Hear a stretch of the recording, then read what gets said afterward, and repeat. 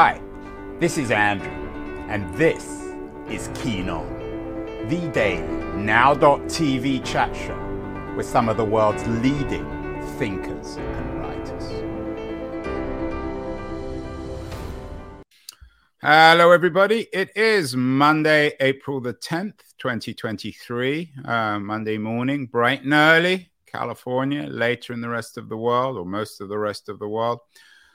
We are beginning this Monday morning with a Monday morning kind of question, a question that is deeply depressing and complicated. America in the Middle East. Done so many shows on the Middle East. Did one last week with Michael Scott Bauman on his new book, The Shortest History of Israel and Palestine, a very short history, but a very tragic one, especially I think American and not just American, Western mismanagement of both Israel and Palestine. Many other shows. Did one with the estimable American journalist Robert Draper on the American catastrophe in Iraq. He had a new book out, To Start a War, how the Bush administration took America into Iraq. We've done lots of shows on the catastrophe in Syria, one with the CNN journalist Clarissa Ward on the humanitarian crisis on all fronts, another with the Washington Post journalist Joby Warwick on the strategic disasters on Syria. He has a new book, or had a new book out, Red Line. Broader issues of the Middle East. We had the Brookings Institute scholar Shadi Hamid on, suggesting in his new book, The Problem of Democracy, that Americans don't even understand the nature of democracy in the Middle East. In terms of a structural approach to the broader question of policy in the Middle East, we did a show a couple of years ago, a very successful show with the Lebanese or the Lebanon-based journalist, BBC journalist Kim Khattas. Her book, Black Wave, Saudi Arabia, Iran, and the 40-year rivalry that unraveled culture, religion, and collective memory in the Middle East is a classic, a bestseller. And it talks about the chaos, the problems of the Middle East. But we've never done a book on the broader question of American policy in the Middle East, and that's what we are dealing with today. The book is called Grand Delusion, The Rise and Fall of American Ambition in the Middle East. And it's by my guest, Stephen Simon, who has two day jobs, one at MIT and one at the Quincy Institute for Responsible Statecraft. And he is talking to us from Cambridge, Massachusetts. Grand Delusion. Stephen, it of course brings to mind Grand Delusion, the great French movie. Has American policy in the Middle East since Reagan, when you're really writing your history, has it been almost completely a disaster? Well, it certainly hasn't, produced the results that people thought they would get. And it has been a disaster off and on. Not so much for the United States, but much more so for the peoples of the region, for the populations of the countries that were at the receiving end of U.S. policy. I'd say really that, it's had a couple of serious implications for the United States, which are worth mentioning. The first, I think, is that before the period my book covers, the U.S. was shattered economically, I would say, by the 1973-74 OPEC oil embargo, which was instigated by Saudi Arabia. That led to a 10-year downturn in American economic performance, a sharp rise in inflation at the same time, and the end of what economists call the long acceleration, the great period of economic growth following World War II. That was brought to an end. And then there was 9/11, which was a deranging event in American history and was a product in large measure of the U.S. involvement in the region. I don't think that there can really be much question about that. And that in turn led to an invasion of Iraq, also of Afghanistan, although that's not within the scope of the book, and that that war in Iraq cost trillions, killed over 4,000 Americans, and in itself was a deranging event in American history, only much dragged on, much prolonged. So for the United States, it hasn't been really very good. It certainly hasn't been very glorious. The subtitle of your book is The Rise and Fall of American Ambition in the Middle East. You begin, as you say, your narrative with the Saudi oil embargo under Carter and then Reagan. What is American ambition in the Middle East? Is it a classic colonial great power ambition? Is it an idealistic one, or is it a mishmash, a mix-up, a confusion? Yeah, it's really a mishmash, and sorting out what the primary motives are is very difficult, in retrospect, because so many different motivations and justifications were voiced from time to time, and at the same time, really for what the U.S. was doing. But what separated the historical epic that my book covers from the preceding epic, essentially, is that between World War II and the Reagan administration, the United States had got, pretty much what it needed out of the Middle East. That is, what it needed in strategic terms in the Middle East, and it did so with very little effort. In part because there were friendly regimes on both sides of the Gulf, on the Arab side and the Persian side, and in part because we had essentially a weak adversary and friendly regimes on our side, and our friendly regimes are more capable than the Soviets' friendly regimes. Would it be fair to say, Stephen, that for many years after Suez, the U.S. bathed in a kind of honeymoon with the Middle East, given that they weren't France and they weren't the United Kingdom? Well, they certainly, the United States wasn't burdened by the resentments and anger that the British and French occupations over the period of a century had. They didn't have the skeletons of Sykes-Picot. They didn't have Suez. They didn't have Palestine. They didn't have any of the things that screwed up the region for 100 years under British and French occupation. No, it didn't, and the United States was able to really accomplish its goals on the back of French but principally British imperialism in the region. And when that came to an end in the late 1960s, Lyndon Johnson, who was presiding over a war in Vietnam that had greatly overextended the United States in East Asia, was furious with his British counterpart for that British government's decision to remove the British military from the Persian Gulf, because it meant that the burden was going to be on the United States, and Johnson, didn't want to bear that burden, and for good reason. It doesn't. There was no choice. Right. It didn't. Perhaps it doesn't come naturally for America to be so intimately involved in a region of the world so geographically and culturally and religiously and politically foreign to itself. Is that fair, or is that an easy excuse for how they've screwed up their involvement in the region? I think it's one excuse, among many. I mean, look, the United States all along, as almost everybody knows, I think, at this point, had two objectives in the Middle East. The one was to secure a steady flow of oil from the Arab side of the Gulf, and the other was to secure, at least initially, the survival of the Israeli state, which was established in 1948 in the wake of the Holocaust. which weighed on everyone's conscience. I mean, in the United States and Britain, it didn't weigh on consciences so heavily that either country was willing to take in the survivors of the Holocaust. That was a bridge too far. Right, but that's another story. Yeah.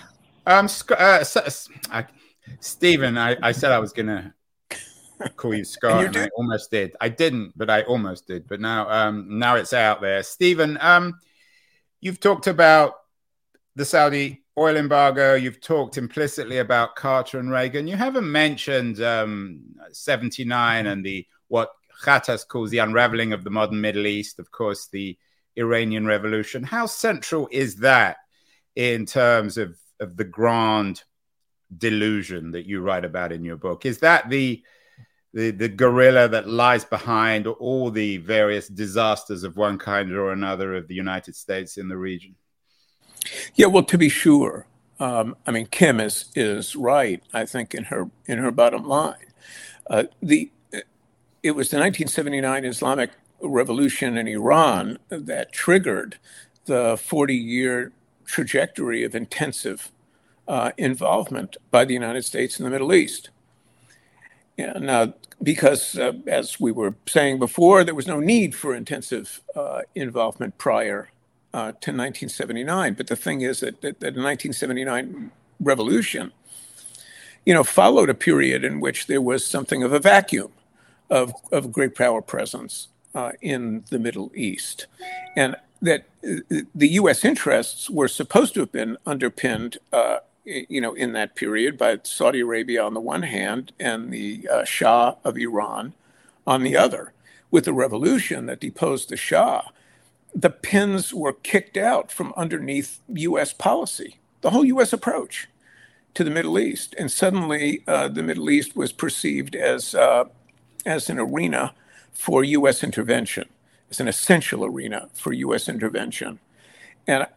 But there was never seemingly a coherent program regulating that intervention. And need I say more than the fact that the intervention, when it took off in Lebanon, which was far from central to the interests of the United States at that point. Yet Reagan, when he explained to the American people the fact that the United States had intervened with an awful cost in Lebanon, he said that it was important for freedom and liberty throughout the world. He said the United States was defending a global interest, and the disjunction, the delusion, if you will, of events in Lebanon into which the United States had waded at that time under Reagan was somehow pivotal to world freedom is on its face not very convincing. Perhaps remind our viewers and listeners of what the Middle East, the Arab Middle East, looked like when Reagan came to power. Many people, I'm sure, will have forgotten about the existence of the Ba'athist regimes. What was its political makeup? What did Reagan face? I mean, leaving aside Lebanon, which has always been Lebanon, confusing, frustrating, but Syria and Iraq, what were they like? Well, I think the answer to your very good question is the Cold War. The Reagan administration spanned the last decade of the Cold War. And in the Cold War, the Soviets and the United States had essentially split up the Middle East between them, with the United States having as its friends and security partners in the region Israel on the one hand, and the conservative Gulf monarchies on the other, as well as Egypt. So that those countries were arrayed on the one side. On the other side, there was the Soviet Union, essentially, and Syria, and half of Yemen. So that's what the region looked like, and U.S. policy in the region had been governed on the one hand by a concern for the survival of Israel and the safety of Israel, but on this flow of oil from the Gulf. Now, at that point, the Soviet Union was not in a position to threaten the flow of oil from the Gulf. And, the period when that fear had some justification back in the 1950s was long gone. And the Soviets had their own, not Middle Eastern problem, but near Middle Eastern problem with their invasion of Afghanistan and, of course, the various kinds of crises of late Soviet times. Did it work in a sense, Stephen, this weird balance of power between the pro-Soviet but not dangerously pro-Soviet Ba'athist regimes in Syria and Iraq, and the American sphere of influence, Israel, Saudi, the Gulf, Egypt, which is also a story in itself, I guess? Well, once Egypt was split off, from the Arab bloc in the 1970s by, a combination of, Kissinger's diplomacy and then Jimmy Carter's perseverance. Once Egypt had been split off, then Syria was essentially isolated because Syria was not capable of waging war against the United States on its own. It always had to do so in conjunction with Egypt. And once the Egyptians were not combatants anymore, once they were out of the picture, and especially had signed a peace agreement with Israel, the Syrians were just left, spinning in the breeze.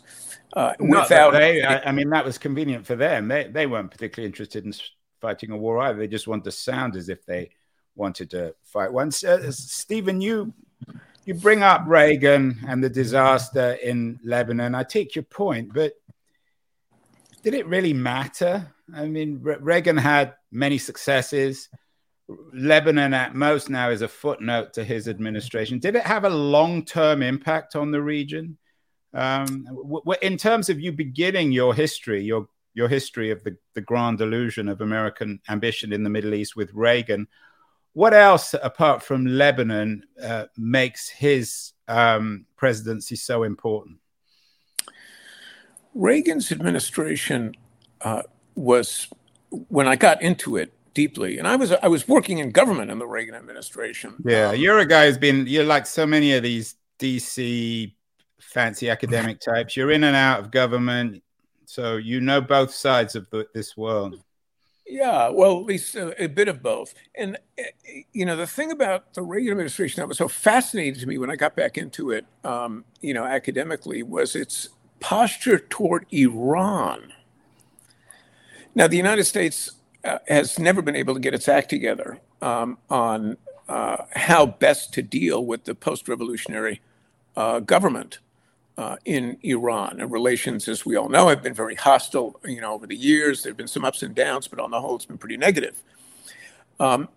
Reagan, who has the reputation of being the tough guy, was from the very outset of his administration interested in reestablishing a U.S.-Iranian relationship, even though the government in Iran was a radical Islamist government that was causing a lot of problems for the United States and American allies on the Arab side of the Gulf. Because Reagan, and at least parts of administration, calculated that, at the end of the day, the Iranians have the population, the educational system, the technological savvy, the history of a history of independence, really, from outside power control. That in essence, at the end of the day, the Iranians were still going to be the best ally for the United States in the region. That's what the Reagan administration concluded. And I remember that Reagan's administration was made possible, in a sense, by the collusion of the Reagan campaign with the Iranians, because, they colluded to delay the release of American hostages from Iran until the election, until after the election. So Reagan, in this sense, and correct me, please, Stephen, if I'm wrong, Reagan had good political instincts. He wasn't going to be blinkered by this anti-Iranian obsession in America because of the hostage crisis. He understood geopolitics, or at least the geopolitics of the region, that it was in everyone's interest for America and Iran to be on reasonably friendly terms.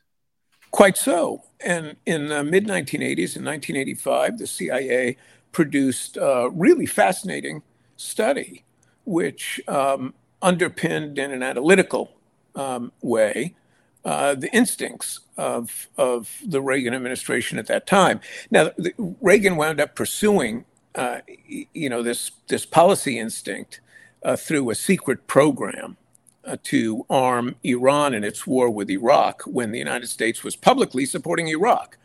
And that was disclosed at a certain point and blew up in the administration's face and nearly wrecked Reagan's second term. So as usual in the Reagan administration, except outside of the arms control domain, the administration just kind of screwed it up. Now, but came out looking good. Let's move on to the elder Bush and his so-called first war in Iraq. How, in your view, is this still the rise of American ambition in the Middle East, or we're already on the fall? It's still the rise, in this sort of graphic imagining of the trajectory. It's still on the rise. Because when Saddam Hussein, the dictator in Iraq, invaded Kuwait in 1990 because he felt that the Kuwaitis owed him their oil for various reasons. Where are you, by the way, Stephen, on the whole April Glasser thing? I mean, was that invasion itself a screw-up of American diplomacy, or is that a mistake?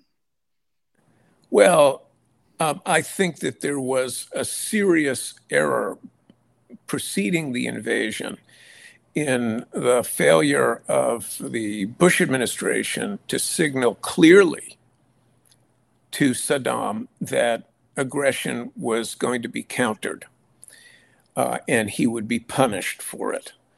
But there was this countervailing interest in the United States at that time, which was primarily economic and domestic political, because you had the farm states in the Middle East, in the Middle West, championed by Bob Dole, Senator Dole, and they wanted the United States to extend agricultural commodity credits, in other words, loans for the procurement of grain by Saddam's Iraq, which badly needed it. And every administration is political, and they need to secure votes and the support of key states in the Middle West.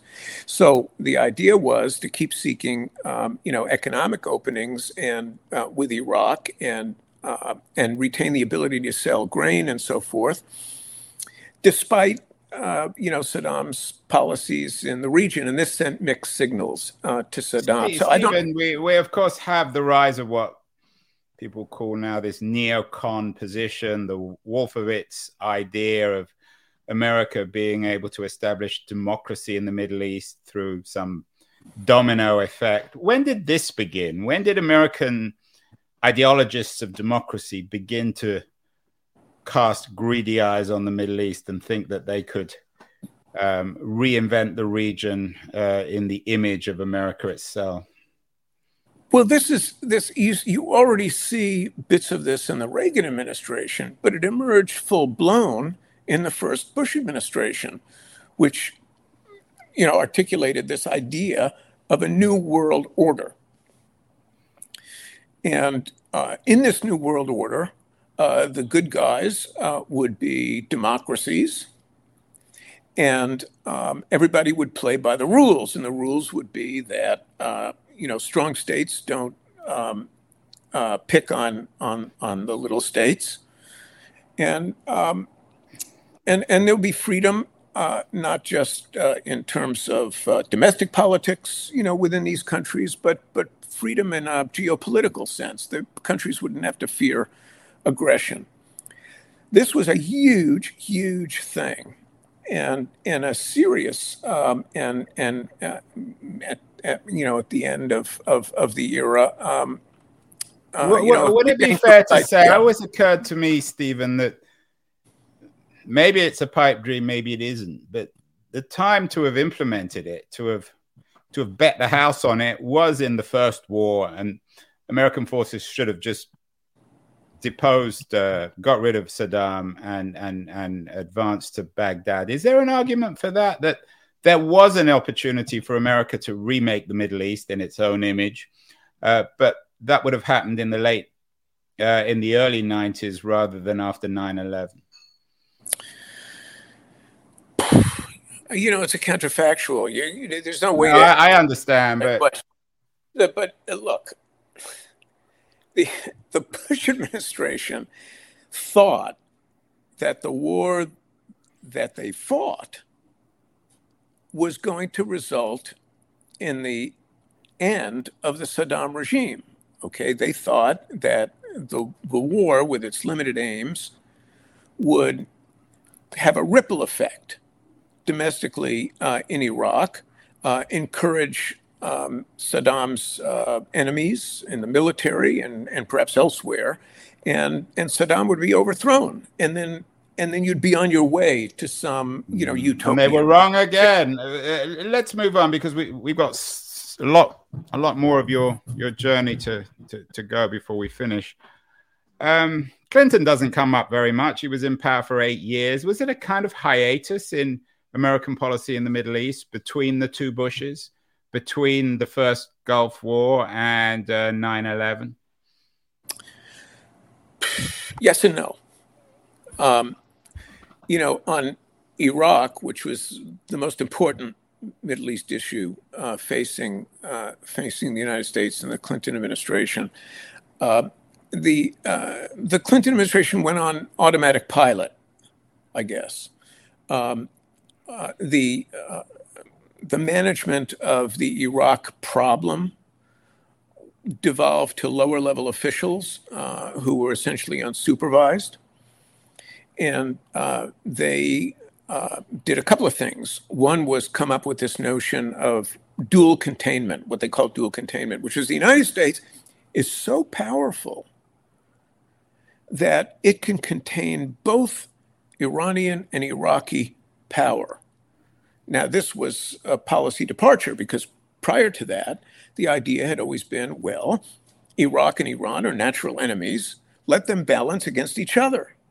And in that way, they'll both be weaker than they would be otherwise. They'd be preoccupied with each other. And therefore, the burden on the United States, the security burden on the United States, would actually be very limited and quite manageable. Well, the Clinton administration threw that out the window and said, well, never mind, about these two states balancing against each other. We're going to be the balancer against both. But there was a surreal quality in the sense that there no longer was a Soviet Union. The Russians were preoccupied with their own domestic problems. So America, at this point under Clinton, had the region pretty much to itself, didn't it? Yes, they did. And instead of really embracing a kind of creative approach to the region, all it did was continue to hammer Iraq in the search of WMD, weapons of mass destruction, that were not there. Right, and I guess it's easy to see everything now, but back in the 90s, it was just assumed that the situation would continue. No one imagined Putin, no one imagined Syria. So let's move on, Stephen, to 9/11. Now, we can blame many things on America, but not 9/11, can we? What's your place in the narrative in grand delusion of 9/11? Was it just a lightning bolt, an act of God, or is this part of the rise and fall of American ambition in the Middle East? That's hugely important, and I want to turn to that. Just another 30 seconds on Clinton. Of course, please. You can take more. You can have a minute. A minute? Okay, more than enough. I'm very generous. It's a Monday morning, Stephen. So the Clinton administration in going on automatic pilot on Iraq and hammering Iraq on WMD wound up punishing the Iraqi people very heavily. And because of the sanctions that the United States imposed through the UN on Iraq, hundreds of thousands of Iraqis died who otherwise would not have died. Okay. That's a very serious thing. And the administration knew that this was going on. And when Madeleine Albright was challenged on this, she uttered her, infamous words that, well, yes, a lot of, Iraqis and Iraqi children were killed, but it was worth it because it was all necessary to deal with the threat of Iraqi WMD, which, by the way, happened not to exist. So, this was a terrible punitive blow to the population of, an Arab state. I mean, and these people had nothing to do with it. They had no control over it. It's a shameful chapter. And meanwhile, and this is probably a subject for another conversation, I mean, the Israel problem continued to fester. So this wasn't existing in isolation. Well, what I was going to add was that, and in the meantime, the Clinton administration in the second term focused really heavily on a peace process with Israel and the Palestinians that was fated to go nowhere. And, many experts saw, the futility of this diplomatic effort, which did in fact fail, but it was a diplomatic effort that distracted the administration from more important regional issues. Okay. Where were you, by the way? I know you've been involved in some of these administrations. Where were you in the Clinton years? Were you in or out of government? I was at the White House for 6 of the 8 years of the Clinton administration. So this critique must be particularly painful for you. Is it a kind of self-critique too? Do you have a degree of responsibility, even if you weren't senior at that point? Yeah, of course, and I address this, in the book at the outset of the book. I mean, for me, writing of this book was scourging. It was really hard to do, particularly in terms of the impact on the Iraqi people of Clinton's policy. So let's move on. And I asked earlier about 9/11, whether this was, so to speak, an act of God, a bolt of lightning, or can Al-Qaeda and the attack of 9/11, can that be knitted into the broader narrative of your rise and fall of American ambition in the Middle East?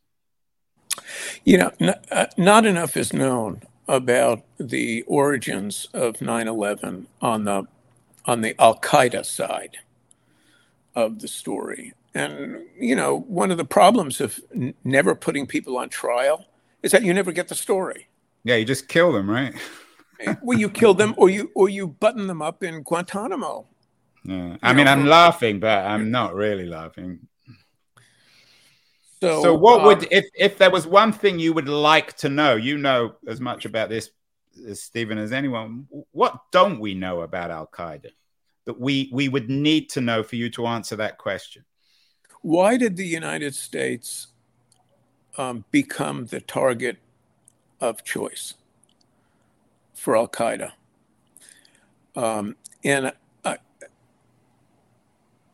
There's good speculation on this, but we haven't really heard about it from the people who were intimately involved in targeting the United States and planning the attack. So that's something I'd really like to know. Now, bin Laden did say himself that the United States sort of hove into view as a target because in the first Gulf War, bin Laden, had said to the rulers of Saudi Arabia that Arabs should be the ones protecting Saudi Arabia against Saddam's aggression, not a massive Christian army.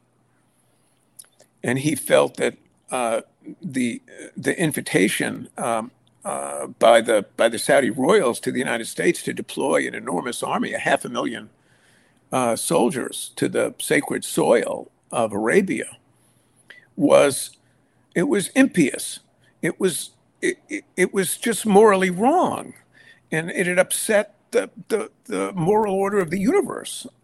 From Bin Laden's perspective, and the whole idea that the Saudi royals who'd accumulated these great riches from oil were unable at the end of the day to stage its own defense against Saddam was that was pretty mind-boggling, for Bin Laden. And since the United States had been the army that, in his view, occupied Saudi Arabia for the purposes of fighting Iraq, the United States became the target. And then, perversely, perhaps, the Al Qaeda ideologues and spokespeople looked at the damage being inflicted by the United States, the continuing damage inflicted by the United States on Iraqis and on Palestinians and so forth, directly or indirectly, and said, well, it's really, the United States at the root of this. And not only that,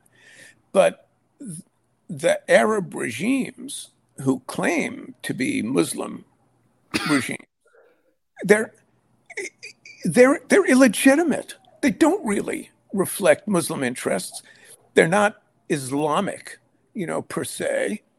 And the fact is, they wouldn't be in power if it weren't for the support of the United States. So Bin Laden said, well, something, we've been busy attacking what he called the near enemy, so the regimes in the region. He said, let's attack the far enemy. Let's go after the country that's supporting all these evil pseudo-Muslim regimes in the region. So that's sort of how I think that's the best explanation, I think, for Al Qaeda targeting the United States. You had an interesting piece in Foreign Policy you wrote about Afghanistan was a Ponzi scheme sold to the American public. In an odd way, what 9/11 did was make Afghanistan part of the Middle East, at least in the American view. We've done lots of shows on the catastrophe in Afghanistan, one with Elliot Ackerman, The Fifth Act, America's End in Afghanistan, which is a particularly aggressive critique of American policy in Afghanistan. How catastrophic a war was that? And should ultimately in post 9/11, in the post 9/11 world, was American ambition in the Middle East mixed up with American ambition or lack of ambition in Afghanistan? Well, pardon me, the response to 9/11, the war on terror, was directed, in a lot of ways that don't seem really related very much to the cause of the attacks or the need to suppress those who carried out the attacks, the group that carried out the attacks. And the gap between, policy and ideology on the one side and the realities on the ground on the other are so wide, it's difficult to comprehend because in Afghanistan, Al Qaeda was a small presence that had been given large running room by the Taliban. But when the United States went in the fall of 2001 to bump off Al Qaeda, they in a sense they blew it, because the military operation failed to trap Al Qaeda in the Tora Bora Mountains. So, militarily, it wasn't that great. But the point is that, once the United States had carried out that operation, all that was needed in Afghanistan to keep Al Qaeda from reestablishing its presence was a small, American presence that would simply target Al Qaeda, period. Yeah, instead, that's one piece of the tragedy. The common understanding of the American invasion of Iraq after 9/11 was that Bush was taking revenge because of Saddam Hussein's hostility to Bush's father. Is there a personal element here in terms of this grand delusion, or does it fit a broader narrative, or is it a mix of the two in terms of this catastrophic American invasion of Iraq, as you've suggested before, also based on lies or false information? Well, the personal dimension is generally traced to this plot that Saddam had hatched to have George H.W. Bush assassinated. That plot never came to fruition, as we know, but some people say that George W. Bush was determined to retaliate for that. What do you think, Stephen? Most people don't know. You've done a huge amount of research. You've been in and out of government. Is there some truth to that? There might be, but I don't think it's terribly important, because in the run-up to the war and then in the wake of the war, the rationales that were put forward by the administration were numberless, and it's really difficult to figure out what the core objective of the war actually was. They threw everything against the wall just to see what would stick. And no doubt, some of these justifications were strongly held by some members of the administration, less so by others who were more concerned about yet other justifications. But you could do a big list. I mean, and it's worth pointing out, by the way, before I go into the list, which will just take 10 seconds. Before 9/11, the United States under George W. Bush essentially was ignoring the Middle East. They didn't have a real preoccupation with it. During the campaign, the person who became National Security Advisor in Bush's first term, Condoleezza Rice, wrote in Foreign Affairs on behalf of the Bush campaign that, the Middle East just wasn't that important. And the Middle East... And she was a Soviet expert. She was a Soviet expert, and she was concerned to rebuild key alliances that the incoming Republicans thought that Clinton had disregarded. So they wanted to rebuild NATO, and not that it really needed rebuilding, but anyway, that was their claim. And they thought that the United States had to focus on the big players, namely Russia and China. And the Middle East didn't figure into this. So it was only really 9/11 that forced everything back on the States. Yes. So when you think of the major players in the second Bush administration, Cheney, Rumsfeld, Wolfowitz, Bush himself, who is most responsible for this catastrophic war? Bush, without a doubt. Without a doubt. I mean, why is he not in if this is the right word, the pantheon of disgrace for this? Now he's maybe it's simply because Donald Trump makes everyone look good, but George Bush now has appeared has been rebranded as this cuddly character, nice man, but this was a catastrophic war in every sense, of money, of honor, of American power in the world. Yeah, well, what can I say? Americans like George W. Bush. They just like him, and they give him a lot of room. I mean, I guess 9/11 provides some cover, but that's no excuse. So let's move on. We've already gone a little bit over time, but this is fascinating, Stephen. Let's move to Obama. Obama usually escapes most criticism, but when we did the show with Clarissa Ward, for example, she was enormously critical of Obama's foreign policy people on Syria, Joby Warwick as well. How bound up in the fall of American ambition in the Middle East is the Obama administration, particularly when it comes to Syria? I would say the first half of Obama's first term was the U.S. Middle East policy was predicated on the same instincts as drove the New World Order, Clinton's version of it, George W. Bush's freedom agenda, and because of the Arab Spring that erupted. It's what we in Silicon Valley, Stephen, call happy talk. Well, there was a lot of happy talk. The Obama administration was very concerned to support these, new post-revolutionary governments, especially in Tunisia and Egypt. But the only way you could really support them was with money, because that's what they really needed. And the administration went to Congress and asked for the money, and Congress just said, "Well, that's not where we want to put taxpayer dollars."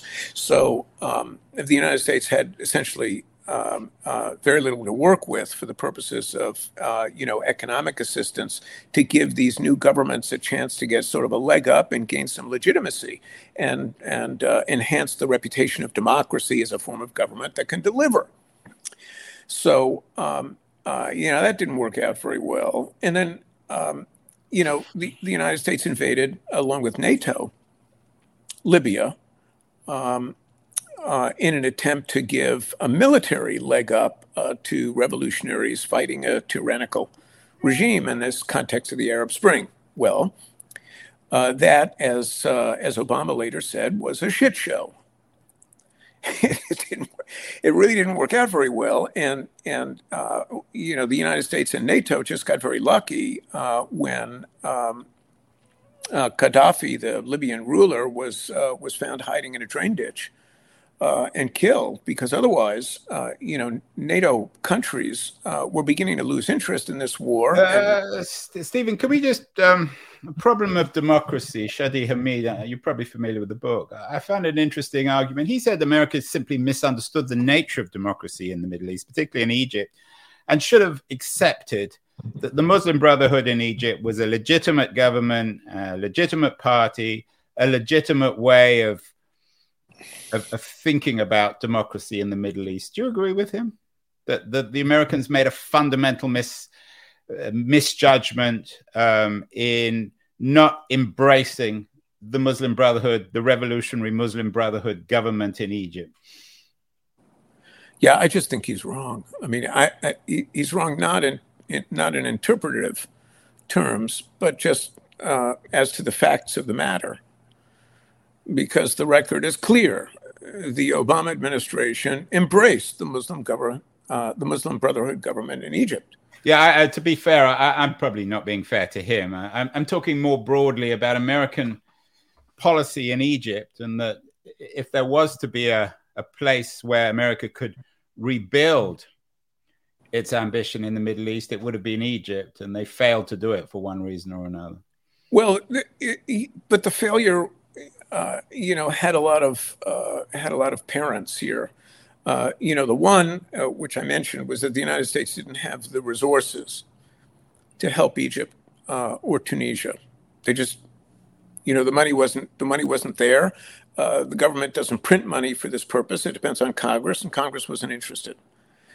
Congress wasn't interested in anything Obama was trying to do, and this was the top of the list. All the money had been wasted in Iraq, and then Syria. How disgraceful a chapter is Syria? I mean, obviously it's mostly a Russian war and an Assad war. I mean, the terrible record on human rights. You can't blame the Americans for that. But is this a disgraceful episode in American foreign policy in the Middle East, Stephen? I don't think so, and let me explain why. The first is that the United States did put a lot of money into the opposition in Syria, and did a lot preceding the civil war to give the what was called the moderate opposition in Syria a chance in the battle for the future of Syria. And then, by 2013, the U.S., and this is something that's been largely unacknowledged, in part because a lot of it, was withheld. Information was withheld by the government, but it's been extensively reported on in the Wall Street Journal and other major broadsheets. The United States established the biggest arm and train operation for an opposition force than it had ever done anywhere, at the cost of billions of dollars, until it was shut down under Trump. And this was a major intervention, and to disregard it is a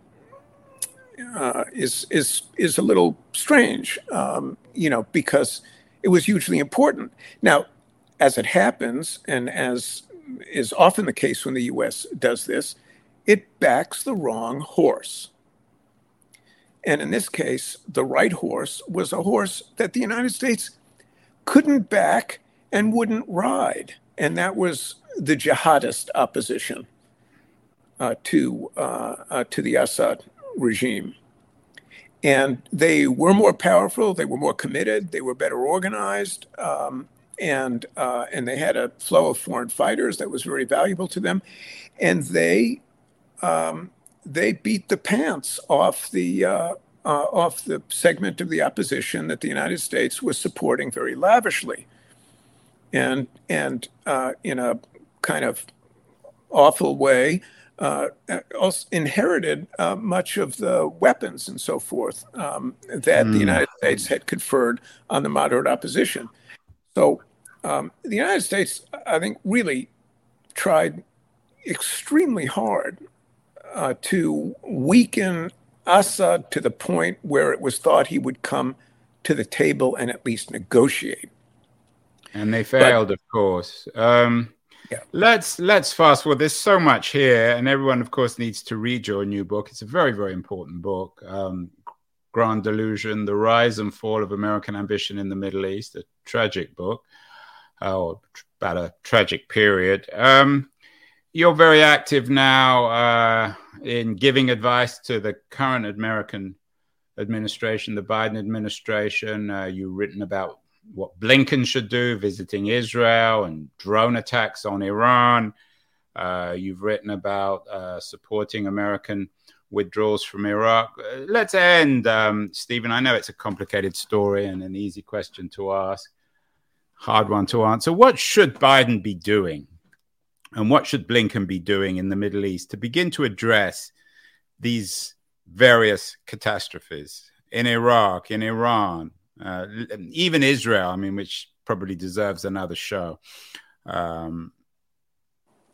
Let's end with 2 or 3 concrete ways. Nothing can solve it overnight, of course, but concrete ways that America can reestablish its credibility as a great power in the region, and perhaps garner a little bit more respect than it has done over the last 50 years. Well, if the very aggressive U.S. posture in the Middle East over this period hasn't earned it a lot of respect, then I don't expect it will earn respect down the road. I think U.S. involvement has to reflect U.S. interest. It's as simple as that. And what are those, though? What are how would you respond to certainly some of the isolationists now in the Republican Party say it's none of our business, let's just leave?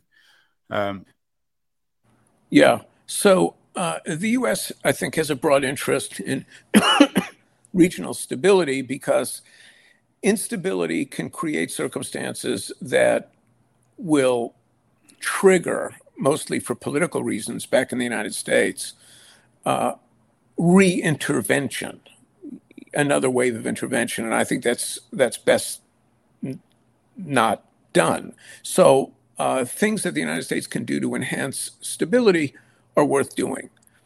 Now, in Iraq, the United States continues to support the ability of the Iraqi military to deal with the residual ISIS threat. That's very important. And they're also doing this in Syria, mostly to ensure stability in Iraq, because ISIS, came out of Syria, and it would come out of Syria again, presumably. So that's one thing. Another thing the United States is doing is shifting the bulk of its programs and its diplomatic efforts in Iraq to enhancing Iraq's economic future. That's really important.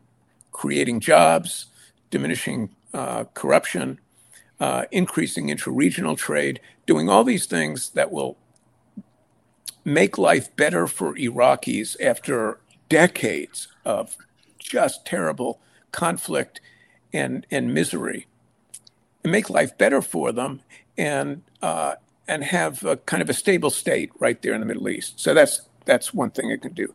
The second thing, and it's doing it. The second thing the United States could do is try to repair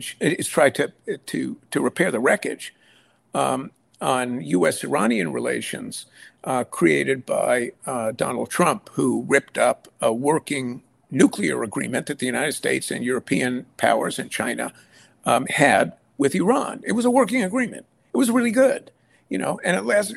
It was supposed to last for 15 years, but Trump tore it up, and now, well, the Biden administration is trying to repair the damage. Okay, the United States' influence in Saudi Arabia and the United Arab Emirates, two traditional allies, is diminishing because those countries have matured and they've got global interests and they're trying to balance. Well, they've matured, but they're also, in their own way, certainly the Saudi state, again, enormously controversial. We did a show few months ago with someone from the Retrieve Human Rights Group in the UK suggesting that Mohammed bin Salman's kingdom is one of executions. They have a worse public execution rate than the Iranians. They don't even tell the families of the people they're executing. Should there be a moral dimension of American relations with the Gulf states in particular? That's a political question. And I'm not an ethicist. You are an ethicist. You got an MA in religious studies. You seem to me a deeply ethical man. You must have an opinion on this, Stephen. You can't dodge these hard questions. That would mostly involve studying Hebrew and Greek. Not ethics so much, but the U.S. preoccupation with the eternal politics of other states is a bridge too far for the United States. Now, even if the U.S. is concerned about the rate of executions in Saudi Arabia, which has been very, very high for decades, by the way. I don't know why Mohammed bin Salman, gets so much attention for it, because under, Fahad or Faisal or any of those past, royal houses, the execution rates have been extremely, extremely high. So, if the United States was really in a position to do something about this, well, then, great. Put it in your foreign policy agenda and impose your moral stance on this other country. But if the other country is in a position to blow you off, which is the case with Saudi Arabia in particular, well, then they're just going to do it. So, maybe this is what you mean by a pragmatic superpower, one of the titles of your book. Let's end with an easy question. You had another book, The Sixth Crisis, Iran, Israel, America, and the Rumors of War. You talked about a bridge too far when it came to morality, but Israel isn't a bridge too far. It's America's problem, for better or worse. What can be done there, finally? What should Blinken be doing in his talks with the Netanyahu government? Is there any way forward on that, or is that something that will continue to fester and ultimately will result in the eruption of some catastrophic war? It will continue to fester. Whether it results in a catastrophic war, is impossible to say. I think the administration is trying to protect its domestic equities, back home, because there's a strong constituency in the United States for a strong U.S.-Israeli relationship, regardless of Israeli policies or the Israeli leadership. So, it's incumbent upon Biden as a political player to pay attention to that constituency. Internationally, there's the question of how the United States could really coerce Israel into changing its policies. And I don't think that there's a way the United States can do that. I don't think that the United States has the leverage on Israel it would need to force Israeli changes. And I think in this regard, it's really important to bear in mind that what we're seeing with Israel in terms of its own internal politics and its relations with Palestinians, this has been brewing for a really long time. This is not new. And what we're seeing is the flowering, if I can put it that way, of trends in Israeli society and politics that have been developing, for decades. And at this point, the United States can't change the direction of Israel's development as a nation and as a state. The United States can't do that. So the United States shouldn't be expected to do it. And as long as the political system in the United States is structured such that support for Israel is going to be strong, sort of no matter what is going on in Israel, then I think all we can really do is watch and opine and moralize and all that. In the meantime, Biden and Tony Blinken are doing what it is they can do, which is continually to remind Netanyahu that he said he was going to preside and really run this very right-wing administration and keep it under control. And they need to keep reminding him of that. And the more they remind him of that, and the more loudly they remind him of that, the more he's able to turn to his right-wing partners and say, hey, look, we got to tone this down because the Americans are really on my back and they're not giving me a choice here. So in essence, U.S. pressure is meant mostly to provide Netanyahu with an excuse to use for ratcheting the more radical elements in his government back. And that's not unimportant, but I don't think it's going to be a game changer.